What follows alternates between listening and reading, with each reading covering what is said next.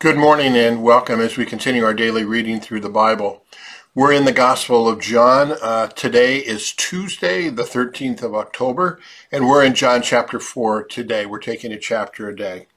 So we're reading about the beginning of Jesus' earthly ministry. Jesus began his earthly ministry about the time he's 30 years old. In 3 years, he's going to end up at the cross and then the resurrection.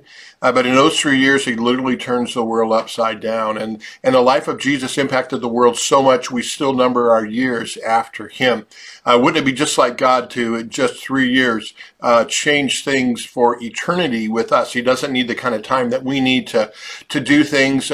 In creation, he creates the world in 6 days. Some people say, why did it take him 6 days? He could have done it in 1 second if he wanted to. But the point being that God is all powerful and that God can do things much faster than we do. And we thank God for that because we know our limitations. And again, we're being reminded about that so much. So in chapter 4, we get into Jesus' first confrontation with the Pharisees. You're going to hear about the Pharisees a lot as you read the Gospels. You heard a lot about that. Basically, remember this. The word Pharisee comes from the word to separate. And the Pharisees believed that they needed to separate from the rest of the world. They couldn't associate with certain people, and they took separatism in that way. Now, here's the thing. We should be separate in the way that we live, the kind of morals that we have, in what we believe. That does separate us from the world. Not everybody's going to agree with us on that. Not everybody's on the same page with that. But we are to be in the world, spreading the gospel, sharing about Jesus Christ, praying and leading other people to know him, that they might be separated from that world that's just going to lead to death and to separation from God. But understanding, and Jesus gives a perfect example of that here in chapter 4, that while what we believe is separate, though our morals are separate and different from the world, we're to be in the world to impact that world. And where's Jesus going? Well, here he is in the middle of that world.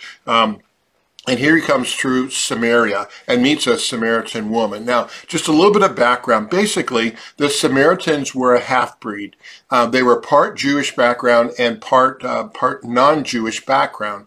This happened, the beginning of this goes back to the later part of the Old Testament when groups of people that lived in that area began to intermarry with other countries that came in there. Hence, they were called Samaritans. And the true Jews, the pure Jews, did not want to associate with them. And again, Jesus comes into the world and says, I've come for all people. I'm open to all. In particular, that area that Jesus is in or comes to, that area of Samaritan, has to do with Jacob and Jacob's son Joseph. It happens to be that the land that God gave, Jacob gave to his son Joseph, that land is a land of where the Samaritans were at, and particularly known for the intermarrying that they did.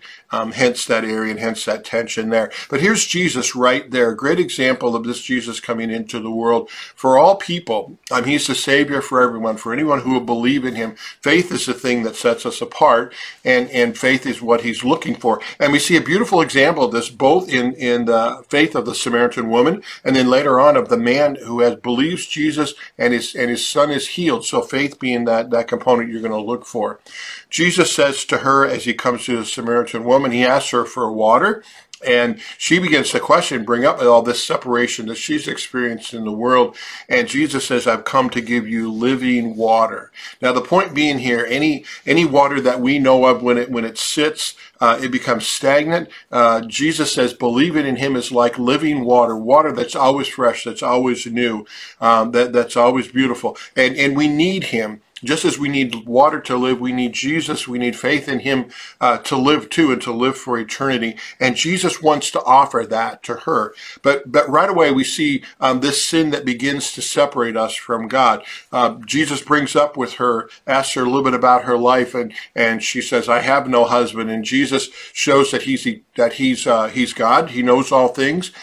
He sees and he knows what her past is like, but yet he's reaching out to her, and he's trying to bridge that gap that sin has caused between us and God.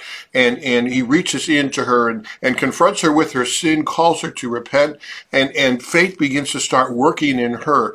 She questions him whether he's the Messiah, whether he's the Christ, which means the one that God had promised from the beginning of time. And then that faith begins to grow in her. She actually goes back to her community and she asks people and tells people about her experience right here. And people come out and people come to believe. It's incredible.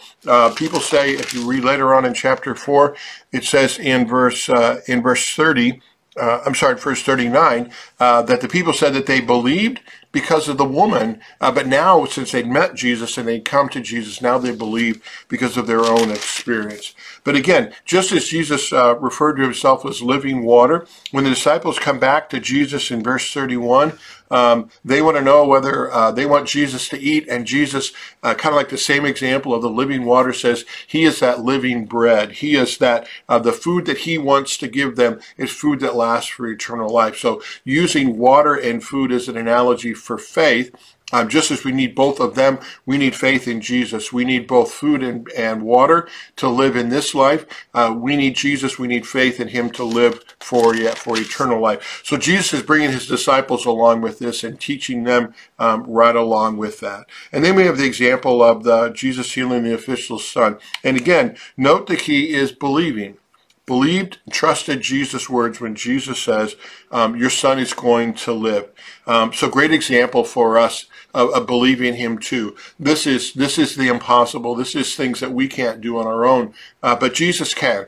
And so we put our faith in him in all of our life too. So right now, as we're living through this pandemic and we're seeing things that seem to be impossible, we know that we still have life. We have life eternal. That life cannot be taken away from us. We need to keep drinking in and feeding in that word of God to find that hope amidst other things that are kind of tearing that hope away from us. And Jesus gives that hope. So I pray that peace and that hope as you dig in to John chapter 4.